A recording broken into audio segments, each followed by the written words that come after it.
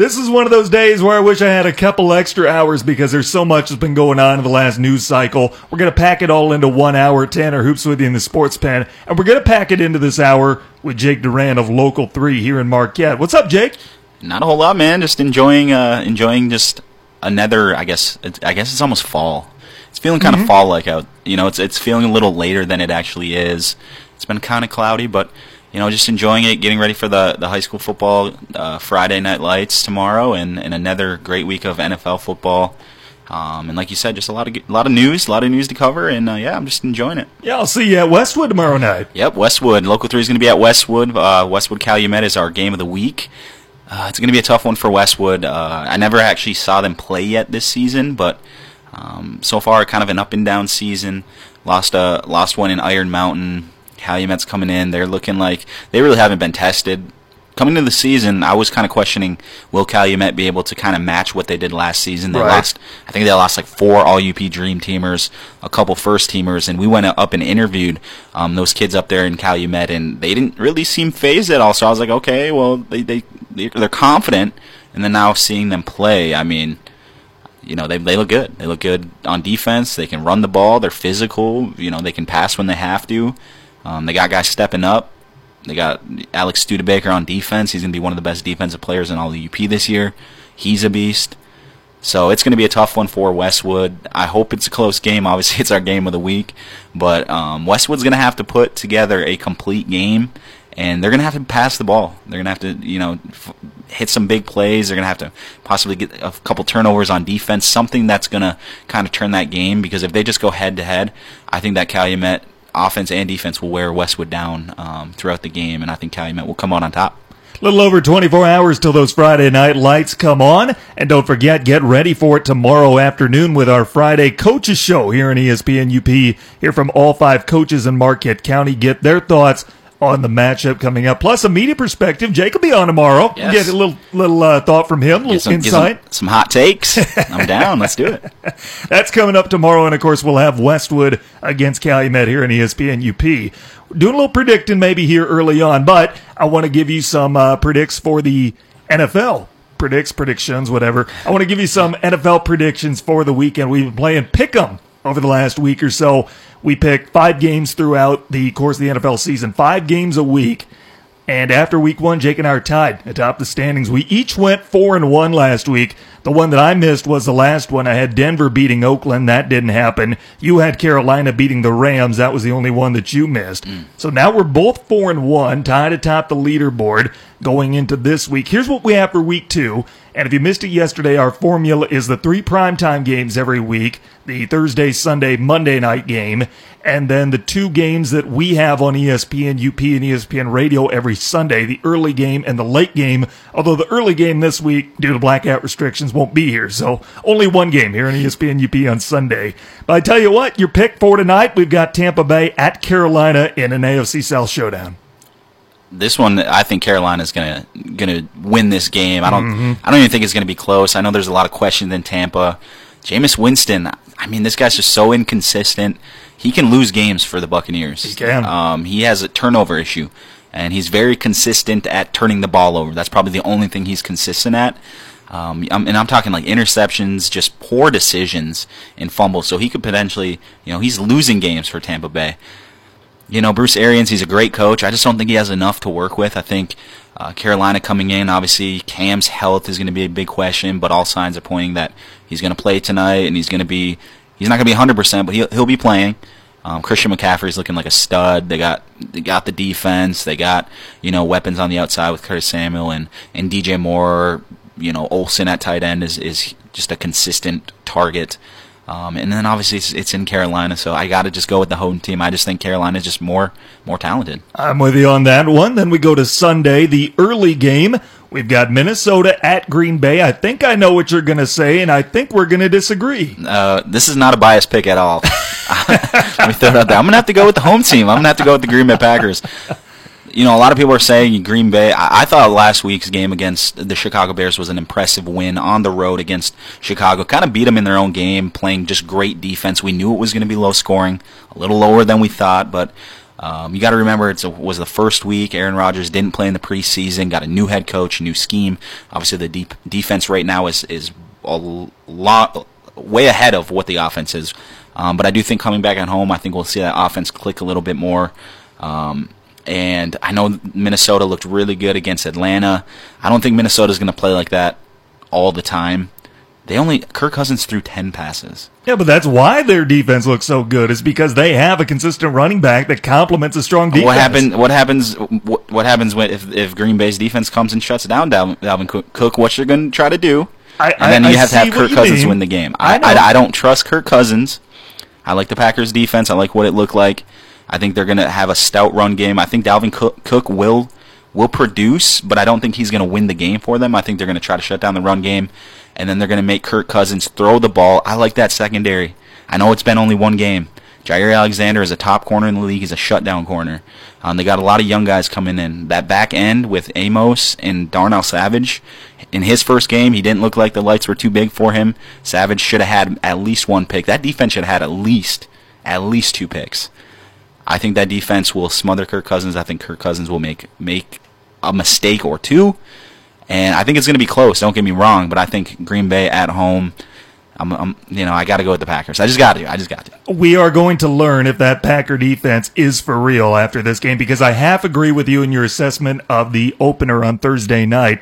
I agree with you in the sense that the Packers defense is better, and they are going to be one of the better defenses in the league this year, but if the quarterback for Chicago was Pat Mahomes instead of Mitch Trubisky, would that have been as impressive of a game? No. No one's gonna hold the Kansas City offense to, little points like that. No one's going to be able to do that. That offense is ridiculous.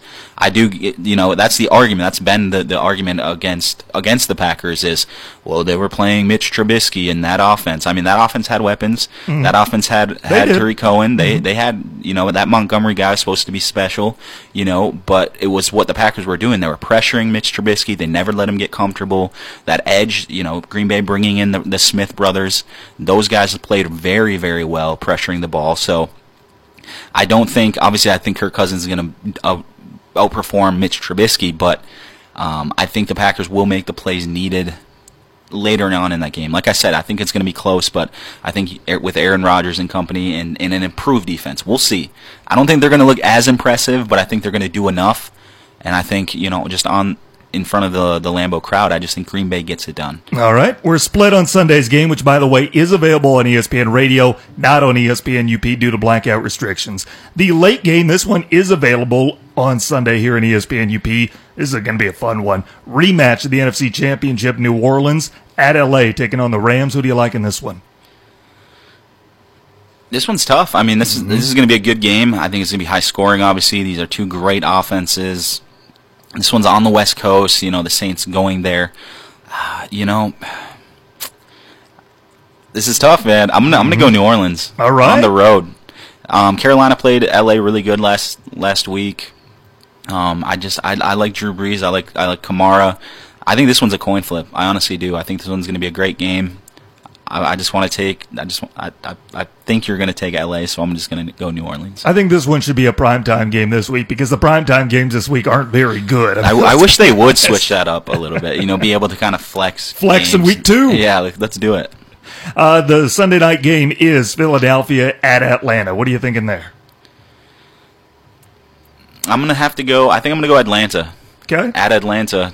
They had a really poor showing, like I mentioned earlier, against Minnesota. I don't think that was the true Atlanta team we're going to see. They kind of just ran into this, Minnesota defense at home. That's, any team that goes into Minnesota in that stadium is going to have issues, and they kind of ran into a buzzsaw. Obviously, they probably didn't expect Dalvin Cook to do what he did, but I think they're going to play better at home in front of their home crowd. I just like it. I like Atlanta. I like that offense. I like Julio Jones and Calvin Ridley and Sanu. That defense will do just enough. Philly's a great team, but I'm gonna just go Atlanta just because of home field. Don't forget my fantasy tight end, Austin Hooper. Yeah. I mean, they have weapons. It's can they stop the Philly offense? Mm-hmm. Deshaun Jackson looking like he's 21 man, again. That's insane. So yeah, that'll be a good one. But I'm gonna go on a limb and say Atlanta at home. And I know it's not really going out on a limb, but a lot of people might have Philly winning that one. Monday Night Football, it was so good during Week 3 of last year when they put it on Thursday Night Football. They wanted to do it Week 2 on Monday Night Football. You have Cleveland in New Jersey playing New York. And we found out today there will be no Sam Darnold. I had to look up who the New York Jets backup quarterback was, and it's Trevor Siemian, to my surprise, still in the league. Even more to my surprise, he has a career-winning record in the NFL. I wouldn't have guessed that, but he's 13-11 in games where he starts, albeit I don't think that win-loss records are quarterback stats. No. I don't believe that. But he is going to be getting the start unless the Jets pick up somebody off the street, which they're going to have to here in the next couple of days, because they only carry 2 quarterbacks. Right now, Trevor Siemian is their only active quarterback for Monday night against Cleveland. Yeah, Trevor Siemian, I think the last time he played was in 2017 with the Denver Broncos, and that was a really good defense he was playing with. So I think a lot of those wins probably were courtesy of a really good defense. He was probably managing the clock, handing the ball off. The New York Jets, they lost one of their, not their best receiver, but a really good receiver, Quincy Enunwa. He's out for the season. I know Le'Veon Bell has some shoulder soreness. Obviously, like you said, Sam Darnold's not going to be there. They are at home, but I think for Cleveland, I'm not saying this is a must-win for them, but can you imagine if they went and lost this game in New York? If they lose, the sky will fall in Cleveland. Right. You know what time it is. Odell knows what time it is with that watch. I'm going to have to go with the Cleveland Browns. I just think they're more talented. I don't think they played near their potential in Week 1. And like I said, this is kind of a must-win for them. And I think you'll start to see things clicking and things, and I think Cleveland goes in and gets a much-needed win in New York. So many storylines to unpack from that matchup. First of all, the reason Sam Darnold is out is because he has mono, so bad so that he has been quarantined from the rest of the team. They're not allowing him into team facilities, and Adam Gase went to his home last night. He was the one that told Darnold that he has mono, which, honestly, I thought he was just kind of a normal guy over in Miami. He's turned into such a weirdo since he's gone to New York and become the Jets coach. The crazy eyes, snorting the smelling salts, drinking coffee like 6 a day, and sleeping like 4 hours every night. Like, he's just a strange guy. That's not the guy I want telling me I have mono showing up at my house in the middle of the night. That's scary. Can you imagine opening the door and seeing him standing in front of your house? I mean, come on. I had mono years back, and it's not fun. I think Sam Darnold already lost 5 pounds. I think it's one of the things, I'm not really sure like what exactly mono is necessarily or things like that. All I know, it's not fun. It's very serious. It really affects you. Like I said, you lose weight and things like that, and fatigue and just run down. And it just attacks your immune system, and you just super fatigued. You can't play football, and it spreads. So probably a good thing that he's not around the team. You don't want a epidemic going around the squad early on in the season with people being out, because it lasts for a long time. So that's unfortunate for him, and it's the New York Jets' luck. Really?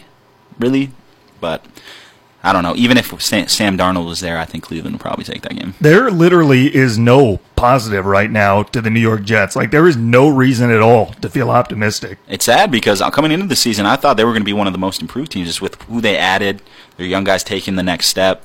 They added C.J. Mosley, Le'Veon Bell. They got the New Jerseys. They're feeling great. But yeah, sometimes this happens to teams. I think Los Angeles is a team who's getting hit really hard with the injury bug, and luckily they have more talent to kind of overcome all that. But there's just certain teams, who just some years you just don't have the luck on your side, and early on it's seeming like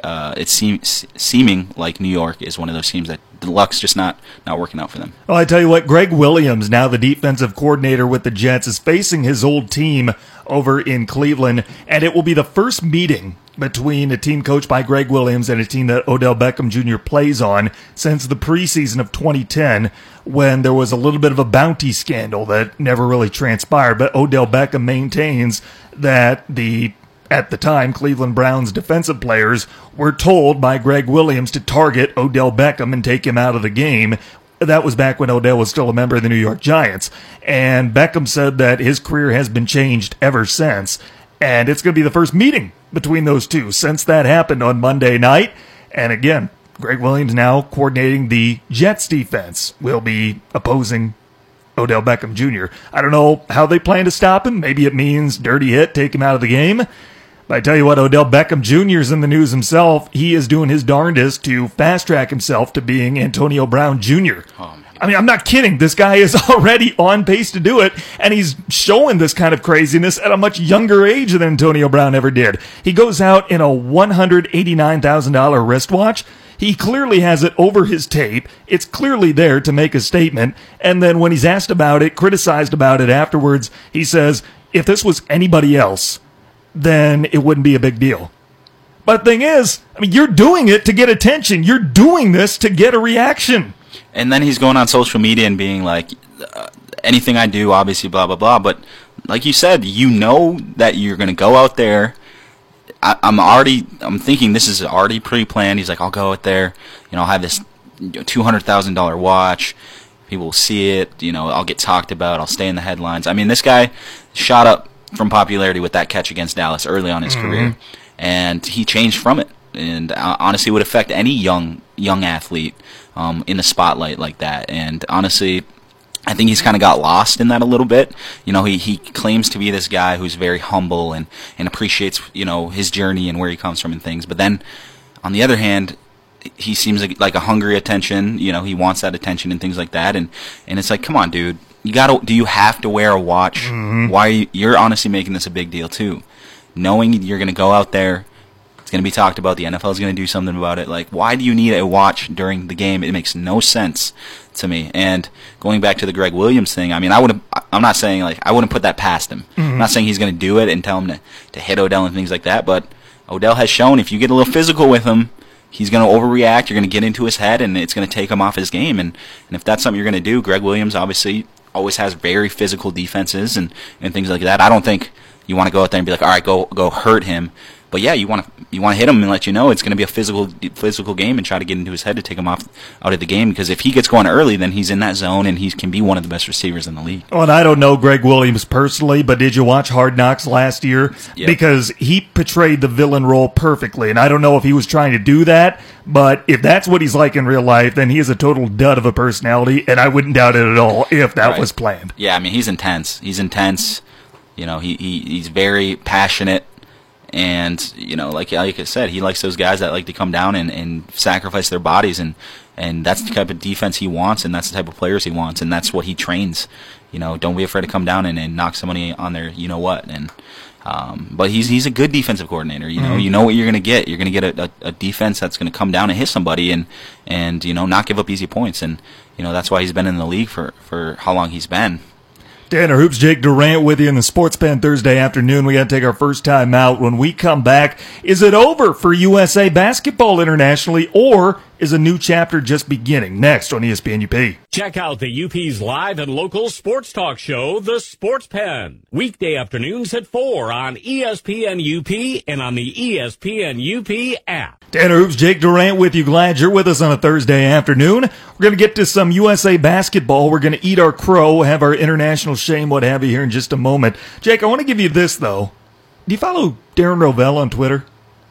I don't think so. He's a good follow. Darren Rovell does a lot of the money line numbers. He keeps track of prices. Anything financially that's relatable to sports, Darren is the insider on it. And about an hour ago, he tweeted something that was pretty pertinent to me that I really enjoyed. I'm going to share with our listeners quick. It is hate week back in Iowa. Iowa State playing each other. I tell you what, this year, where they both have such high expectations, it is a really hot ticket for this year's Hawkeye Cyclone game at Jack Trice Stadium in Ames this weekend. So much so that the average ticket costs $210, which is third most among live events in Iowa in the last 5 years. This includes sporting events, concerts, the fair, anything that's been in Iowa, some kind of live show. In fact, it's the only sporting event that's made the top 5. Top 5 hottest tickets in Iowa in the last 5 years. I was looking at this list, and I was actually at one of these events. And now, knowing me, I want to give you the other 4, and you tell me which one it was that I had a ticket to out of this group.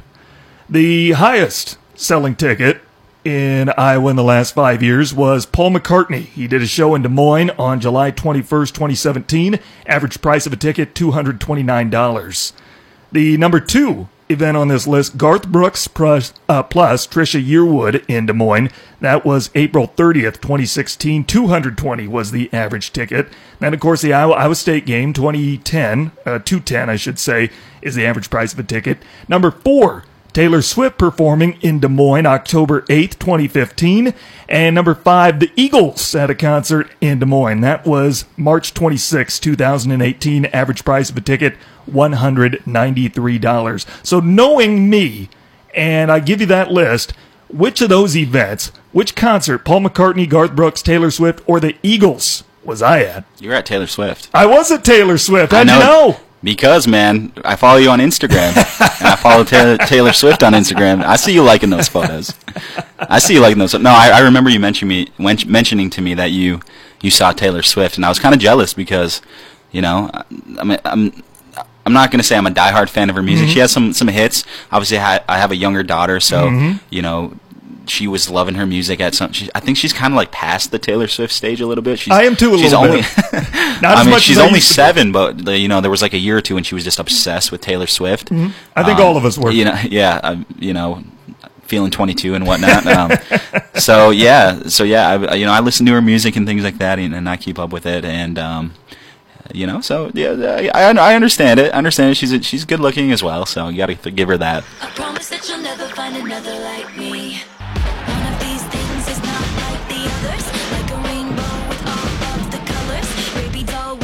Swifting out of the sports pen today.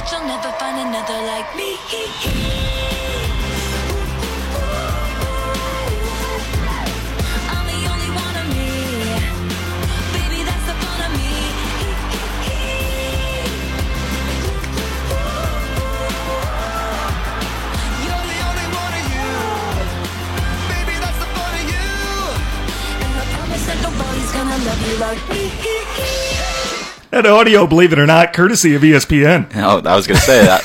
Are you going to play the whole album? No, otherwise we'd probably get sued. Right. Thankfully, that was from the parent company at ESPN here, so it's legal. It's legal. We should, I was going to say, just turn into a concert in here real quick.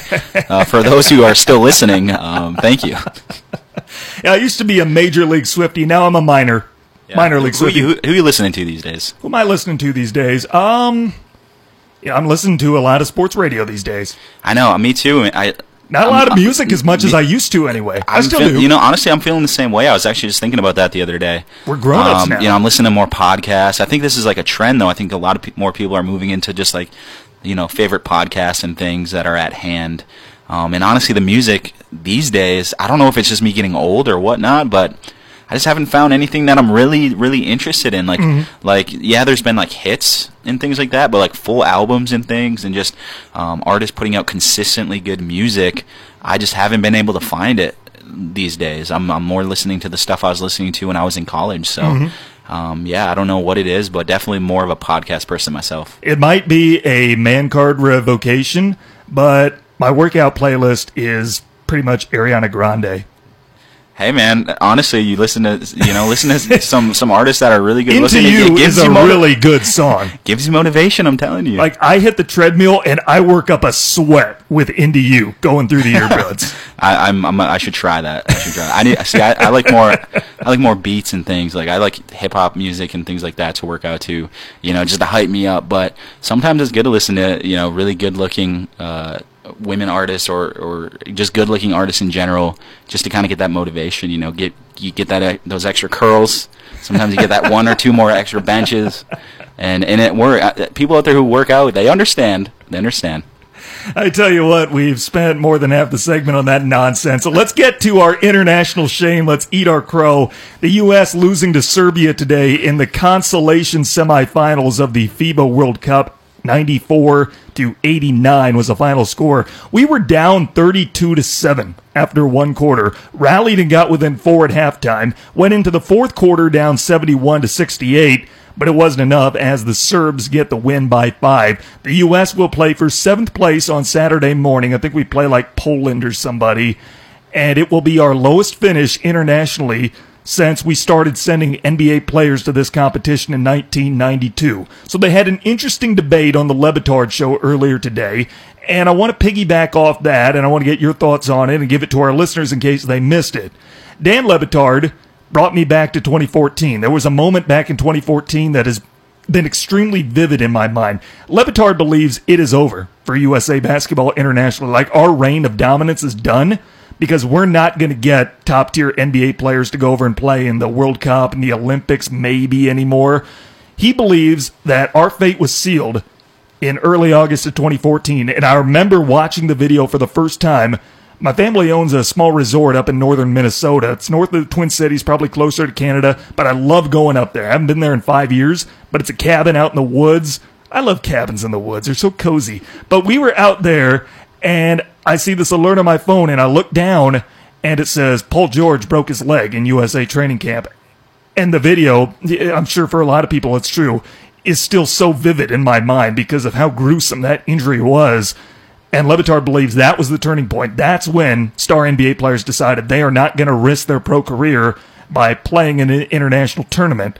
And certainly we sent like the D team over there. I mean, Joe Harris was in our starting lineup. I saw that. I was very shocked, to be honest. We have Plumlee out there representing the red, white, and blue.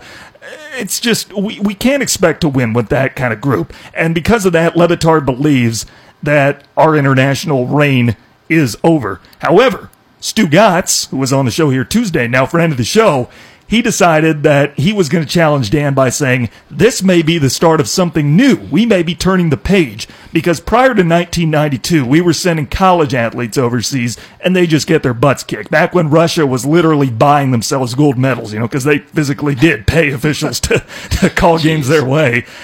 But after that ended in 1992, we assembled the greatest team ever. They went to Barcelona, and they just dominated everybody.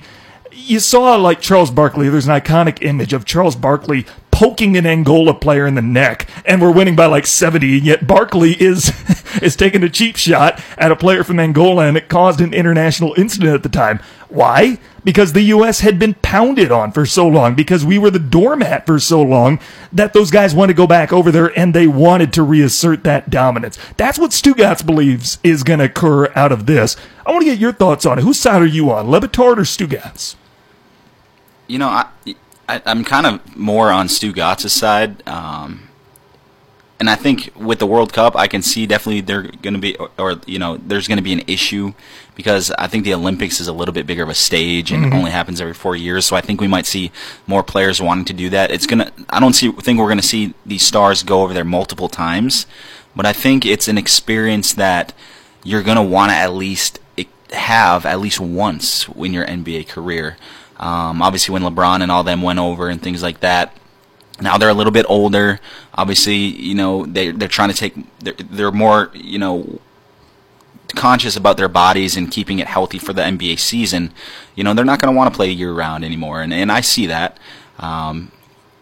So I do think that there's going to be a young group of stars. Maybe it's just not as strong right now, but I think there's a group of players coming up that are going to probably want to be in the Olympics that haven't had that opportunity, whether it be like Devin Booker or guys like that. Zion.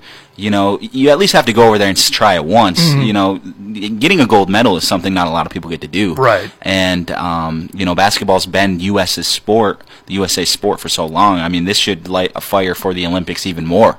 Because really, like I said, man, they lost, but it's like, okay, we didn't even have our best players, so whatever. You know what I mean? That's kind of the feeling I get. Like, okay, yeah, you beat a team that has, players that are fringe bench players on NBA teams. So I do think that there's going to be a young group willing to go over and play in the Olympics. Like I said, a group like Trae Young, Devin Booker, Zion Williamson. I think, Jaren Jackson was a guy that people brought up as a guy that might want to go over there and play. But you're not going to see players multiple times go over there. When you're younger, you want to play basketball. You want to play basketball year round. You're eager, energized to go do it.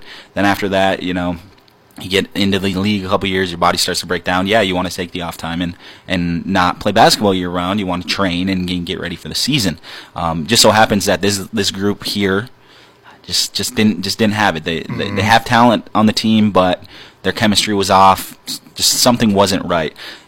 Greg Popovich was on the staff. Apparently, anytime he's on the staff of any of these USA basketball teams, they underachieve tremendously. I think he was on the Olympic staff, and, which is weird. You know, they finished 6th, and then he was on the World Cup staff. They finished 8th, and now, or something, not 8th, but something like that. And then now this season, they're going to finish really bad. But I don't think we're done sending big names over there. I just think this crop of players just didn't live up to it. And I think when the Olympics roll around, you're going to see bigger names want to jump on the opportunity to go over there and try to win a gold medal at least once in their career. Because look at the resumes, gold medals count. Sure. You know, you get NBA champion, MVPs, 2-time gold medalists, blah blah blah. You know, that's big, big time. And now that the world is kind of catching up to the USA, when you talk about talent, I mean, if I'm an NBA player, I'm a young guy, I want to go over there and show the world like I'm one of the best players in the world. And if I have the energy and I have the fresh legs to go do it and, you know, play year-round basketball, then I'm just going to go over there and do it. So I think these young guys will talk to each other and be like, listen, that was embarrassing. We got to go over there. We got to take this thing back. And I think USA basketball, at least for the Olympics, will still be strong. You know, this type of tournament here, questions. No one cares about the World Cup. No one cares. I didn't even really watch it. You know, I'm into the Olympics because it's just a bigger thing. Mm-hmm. You know what I mean? This kind of just seems like a mid-season tournament. It doesn't feel like a finals or anything like that. Like you would rather be an NBA Finals champion than a FIBA World Cup champion. Right. It almost feels like this is like a qualifying tournament or something. And like it was, you know actually, what I mean? because we did clinch a spot in the 2020 Olympics by making the quarterfinal round. But that team's going to look a lot different than the team we sent here. Right. You know, the vibes are different because you're not playing for the big thing. You know, yeah, you make it, but you know, with a qualifying tournament, it's not as big to me. It seems smaller. Well, I tell you what, I agree with you in the sense that we are going to see bigger names coming back for the Olympics because people care about that, but we may not see the big names really anymore. I mean, I wonder if even Kemba Walker's going to want to play for Team USA in the Olympics, but the team we put out there is going to be better than Joe Harris, Plumlee, guys like that. I tell you what, speaking of guys that you wonder maybe if they still have it or not, Joe Johnson is back. And guess where he ended up? Guess who he signed with a couple hours ago? Signed with the Detroit Pistons. Joe Johnson. You happy about this? You know, it didn't really move the needle at all for me. I'm you know, obviously he's a big name. I'm happy for him to get another opportunity. Big 3 MVP. He was showing that he could still, you know, in the Big 3, you got to be able to create your own shot. And Joe Johnson's been a guy that's been able to create his own shot his whole career. Showed he still has it. Showed he still has the passion, the competitiveness, the offensive firepower. So for the Pistons, who were not the greatest offensive team last season, and honestly, a lot of their starters are injury prone. I think what they want to do is get as many guys on their bench that can create their own offense, which is smart because you never know when you're going to need a bucket, and anytime you can have guys that can come in with experience who can kind of just, you know, take the ball and do what they must to get a bucket, that's a good thing. So I think it's a great signing. Now they got, you know, him, D Rose is there. You know, they're getting guys. They're getting guys. Are they something that are exciting me? No. Not really, but I mean, he's a name, and he showed he can still you know, perform when the lights are on him. So I think it's a great signing. It may not move the needle for me either, but I like this signing a lot because what do you have to lose? This is a guy that can space the floor. That was the biggest weakness for Detroit last year. Their floor spacing, I'm not going to say it was terrible. They just couldn't do it because they couldn't get anybody to spread out when they're packing the paint with Andre Drummond and Blake Griffin. Now you've got an outside shooter who can stretch the defense a little bit. I don't think Detroit had anything to lose by making this move. No. You know, my question with it is, why was he out of the league in the first place? What caused him to not be in the league? Mm-hmm. And has he fixed that issue? But yeah, I mean, like you said, I mean, they got nothing to lose. Anytime you can get a guy who's been an all-star, he's done things. I remember him back in Phoenix. He used to be one of my favorite players. Was just a, you know, he was a beast. He was a beast offensively. You know, even if he has just a little juice in the tank, that's good for Detroit. And they need a bench. Obviously, they need people who can score. They've never really had really good wings or depth at that position. So, yeah, it definitely adds a little bit of depth, and it definitely will probably be a good thing for Detroit. Tanner Hoops, Jake Durant with you. Let's take another time out. When we come back, a former QB's advice to a current one is being roundly criticized, but is there some truth to it? Plus, a winless football team just got their biggest win of the year. That's next on ESPN UP. Check out the UP's live and local sports talk show, The Sports Pen. Weekday afternoons at 4 on ESPN UP and on the ESPN UP app. Welcome back to the Sports Pen on ESPN UP. Tanner Hoops, Jake Durant with you. Glad you're along this Thursday afternoon. Here's your Sports Center update. More home runs have been hit in 2019 than any other Major League Baseball season. Last night, Jonathan Villar hit the 6,106th long ball of the Major League season, a new all-time record. Sticking with baseball, New York Mets rookie first baseman Pete Alonso wore custom cleats commemorating the 18th anniversary of the September 11th terrorist attacks. Only, he didn't just buy them for himself, but he supplied the entire Mets team with these custom 9/11 cleats. The Mets would go on to score 9 runs on 11 hits. How about that? Nice. It's one of those things that's not coincidence. And finally, yesterday, the Cleveland Browns notified a fan named Eric Smith that he had been banned from First Energy Stadium for pouring a beer on Tennessee Titans defensive back Logan Ryan during Sunday's game. One small problem. Eric Smith wasn't at the game on Sunday. In fact, he hadn't been to a Browns game since 2010. A beer was poured on Logan Ryan after they had celebrated a pick six. They misidentified the perpetrator. I saw the video. The guy has a beard. What are the chances that he shows up at the next game without a beard to not be, identified? I wonder if there's going to be like wanted signs on all over the stadium. Is this not just the most Browns thing to do? Totally disappoint, not live up to the hype, and then do something like this. Yeah, maybe it was frustration through the Browns fan, but like, just don't do that. If you get banned from the stadium, do you become a fan of a different team? Is that even a punishment to be banned from Browns games? Right, it's like, okay, honestly, if I ever got banned from a stadium, to me, it's like, honestly, I would just probably switch teams. As much as it wouldn't be fun, but if I can't ever go to a game, that's part of the cool thing about it is like, all right, at least once in a while I'll be able to go see this team live, even though I do enjoy watching games at home more. Mm-hmm. But if I just could never go to that stadium, it's just like, kind of sucks the fun out of it. But it's obviously your fault as well. But is that guy going to get away with it? Was he in the wrong seat? Like, that guy was just breaking all sorts of rules. I don't know. I mean, you can't just pour a beer on a player on the field, but then he did get away with it. So part of me has a little bit of admiration in the sense that he got away with it. I'm not condoning what he did. Stugatz might if he was here, but no, I kind of feel bad for the guy who was misidentified. On the other hand, he doesn't have to go see the Browns anymore. Yeah, I'm honestly surprised the Browns fan would waste that beer after what he watched. I would probably be drinking it a lot faster. Need a lot more this season, it sounds like. Well, I tell you what, a former quarterback has some advice for a current one. Carson Palmer has been roundly criticized for advising Dak Prescott to negotiate for less money on his upcoming contract. We know Dak is going to get a new deal sometime soon. It's expected to be right around the Carson Wentz part, which would put him in the top 4 or 5 in the NFL, something like that. The league average for a quarterback is $18 million a year.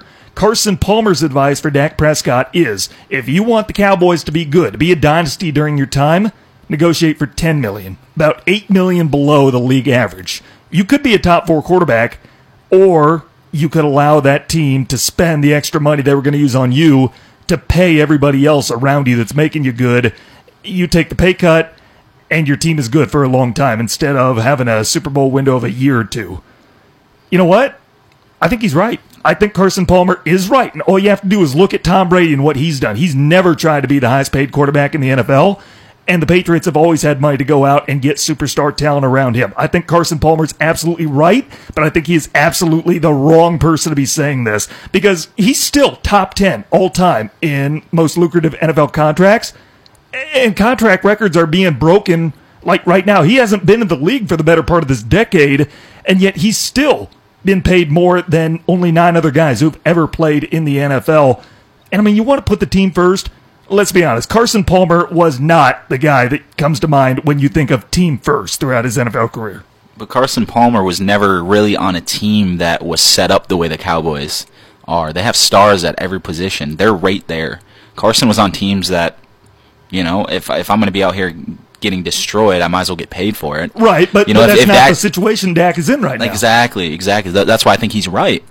If you're Dak and the way Carson put it, he can make all that money tenfold through endorsements if the Cowboys are relevant and in making NFC Championship appearances, Super Bowl appearances. Because when the Cowboys are good and you're in the middle and you're the center of that, the money's going to come flowing in. There's going to be brand sponsors, commercials, just everything. So he probably would be able to put up a Instagram post and make money off of it. So I kind of see where he's coming from, and I do agree with him. Because the numbers don't lie. You have if your quarterback on your team is getting paid in the top 5 or 6 or something like that, chances are you're not going to the Super Bowl. Tom Brady, like you said, has been taking pay cuts for years. The Rams, they made the Super Bowl when Jared Goff was still on his rookie contract. I think the Seahawks did a lot of their winning when Russell Wilson was on his rookie contract, not making a lot of money. So, and I know the Green Bay Packers were discussing, obviously you're going to pay Aaron Rodgers, but you were hoping that even Aaron was going to take a pay cut to help keep things going around him, and there's a salary cap. So yeah, a lot of guys are getting paid now. If you're Dak, do you take that risk? Because obviously there's injuries and things like that. Dak's been a very good quarterback for the Cowboys. I don't think he can't raise a team like an Aaron Rodgers or a Tom Brady. He's product of the system and the guys who he has around him. But I do think he deserves obviously getting paid the money. When are we going to see a quarterback kind of step out of the box and not do it? Is it going to be Dak? I don't think so.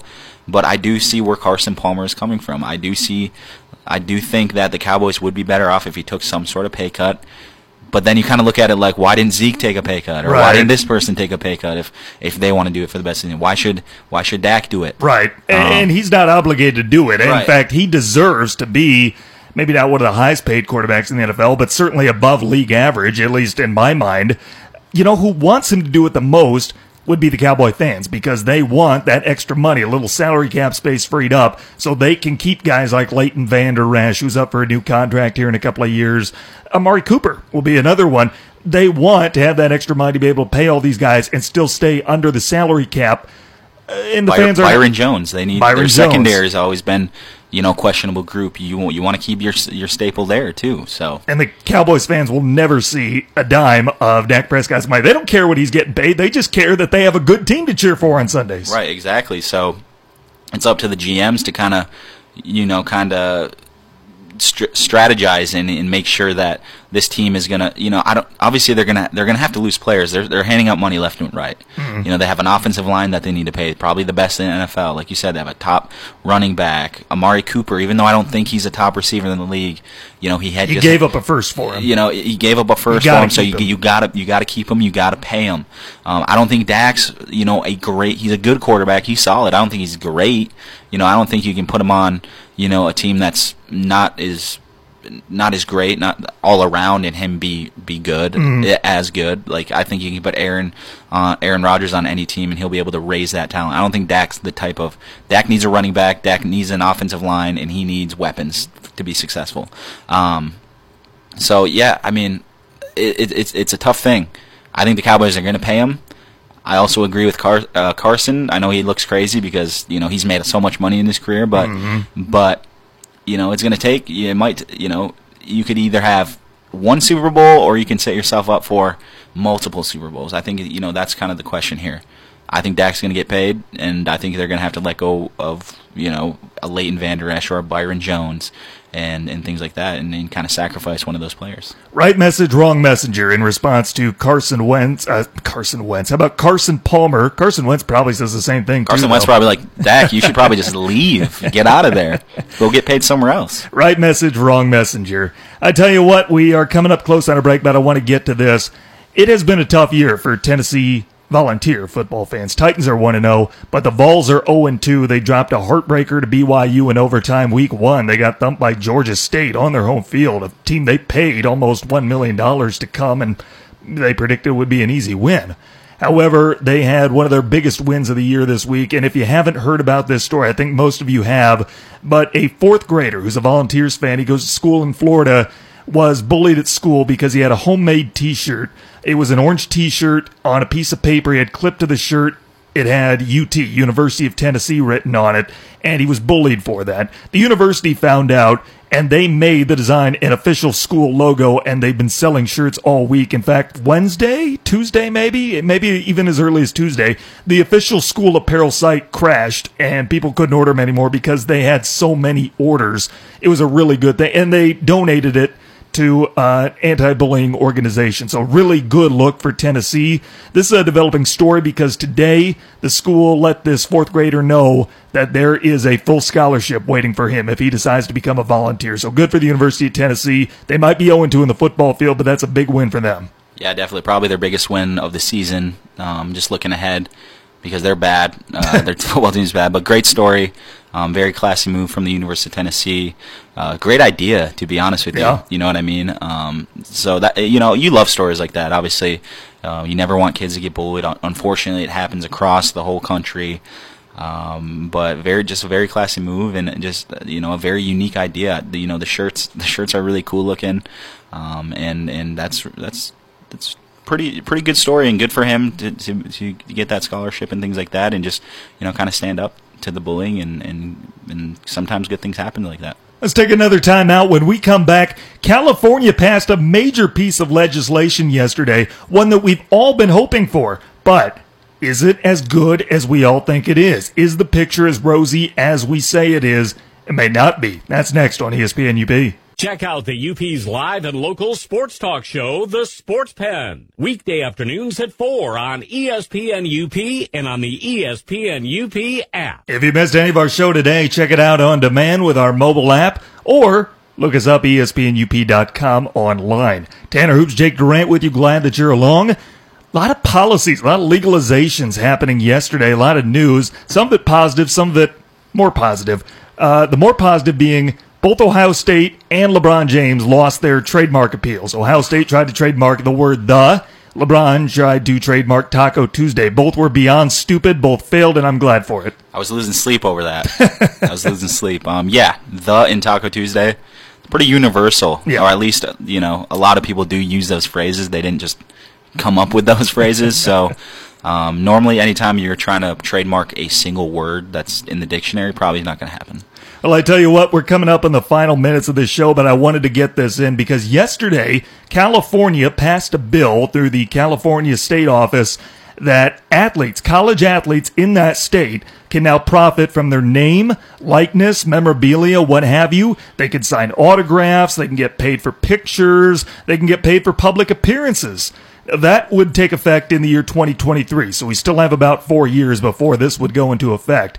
And you know what? I think that's great. I think I have been pretty clear about where I stand on it, that I've never had a problem with a college athlete being able to profit off his likeness, his name, memorabilia, what have you. Never had a problem with it. But the way this is happening, I'm a little bit concerned. This is why I'm more worried than I am excited about what happened in California yesterday. Because there's going to be an entire balance of power shifting in college athletics. Let's say I'm the best high school quarterback in the country. It's my senior year. I'm a dual threat. I've got a cannon of an arm. I run like a deer. I'm just the perfect quarterback. And then everybody wants me. And then I woke up. Everybody wants me. Kirby Smart down in Georgia is trying to get me down there. We've got Coach Jim telling me that he finally realizes Patterson was overhyped. He wants me to come in and take his place. And then let's say Stanford out in California. Let's say they are calling and knocking on my door. Well, between those three schools, at one of them, I can profit off my autograph, my likeness, my memorabilia. I can get paid just to show up at like a car dealership in town. I can do a public appearance illegally. I'm probably going to pick Stanford. And lots of athletes are going to pick the schools in California. The 23 D1 institutions in California, particularly the 4 in the Pac-12, Stanford, Cal, USC, and UCLA, are going to have a decisive advantage over the rest of the country. That's why I wish this policy would have been implemented at the federal level rather than at the state level. And there are some states I think will follow suit. I think that there will be some states that do this, but not all of them. I don't think you're going to get all 50 states on board. And then what? You have schools that are racing behind political motivations, which, always leads to trouble, that are trying to get something passed through their respective state senates, houses, what have you.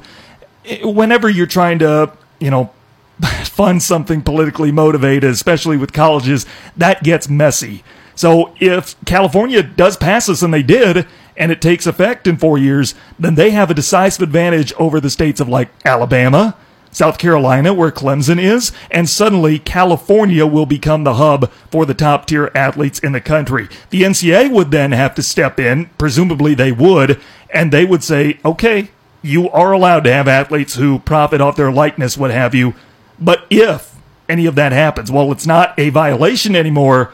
We still are a separate entity. We're not bound by your government. We're not going to allow you to participate in postseason tournaments. You won't play in a bowl game. You won't play in the college football playoff. Pac-12 won't have anybody there anyway. You won't play in March Madness. You won't play in the Final Four. The NCAA can do that, and they may do that. They may seriously do that if this is if this is a California unique law. That's why I'm hoping this is something that passes federally, because I don't think we can count on all 50 state governments to be able to match California, because as we know, this is coming from politicians, not school administrators, and politicians in California think a lot differently than those in Alabama, South Carolina, Michigan. Yeah, I mean, they're obviously a little bit more progressive out there in California. They're kind of setting the standard. But that's the first thing I thought was, we're going to see athletes just flocking to the West Coast now because, like you said, you're coming out of high school, you're getting told, hey, now you can not only be a great athlete and still, live your dreams out of playing for a D1 school and obviously have a shot playing professionally, but during that time now, you could go out there and basically act like a professional. Sure. Do your thing, get your autographs, get paid, and start, obviously getting paid, and it's more like a job now. And I'm with you. I would already guess that there's some already conversation going on, because that's why it's such a big move, because I can think it's going to open the floodgates, and you definitely would not want to see the NCAA start a whole war, and that would just get really messy. So I'm with you. I think I would love to see it kind of across the map be equal, but that's super interesting to think, because like you said, would you rather go to Alabama? Obviously play for a great coach and a great team with a lot of history and play for a national championship? Or would you like to go to, UCLA, live on the West Coast, make a lot of money in the nice sunshine, and go to the beach and things like that? Obviously, those kids are looking at, I'd go play at Cal. Absolutely. Go do whatever it costs. Because if I'm a great player, I'm obviously going to get noticed no matter what. Because, you're talking about, not every college athlete's going to be able to go out there and people are going to want their autographs, or people are going to want to pay them for their name. But you're talking about a select group of like the top athletes. An example, probably Trevor Lawrence could probably make a lot of money right now. Oh, sure. You know what I mean? Guys, and he like would be just as primed to win a championship out there, because he would be with like talented athletes. Because everyone's going to start grouping up, and with social media, what's stopping a group of kids from being, let's go out to USC, let's bring that program back, let's all gather together on this team and just start getting paid, and it's basically a professional team almost. So it'd be very interesting to see. Obviously, it's still years away, but obviously there's probably already talks with other states saying we need to get this going, and universities, conversing and things like that. But it's definitely a power shifter.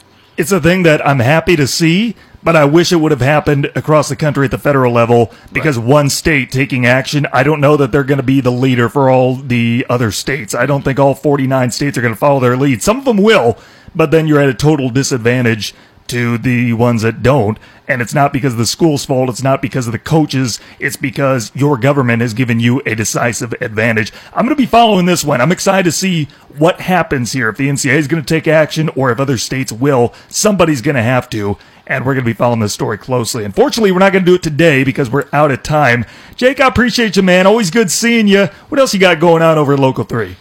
Hey man, we got the Sports Zone. We're working on a Kraft Hockeyville special. That game's coming up, so it's going to be, we got a lot of great stories to kind of set up that game and things like that. So we're working on that. It's going to be a half-hour special coming up. Obviously, the Sports Zone, we got our game of the week and things like that. So, and just following the fall sports season in high school, and obviously keeping track of the Brewers, Tigers, things like that. So a lot of stuff happening. Very busy time of the year, and then just having fun with it. That is it for us in the Sports Pen. I'm back on tomorrow, same time and place. It's my hope you join me. Until then, for Jake Duran, I'm Tanner Hoops. Thanks for listening to ESPN UP.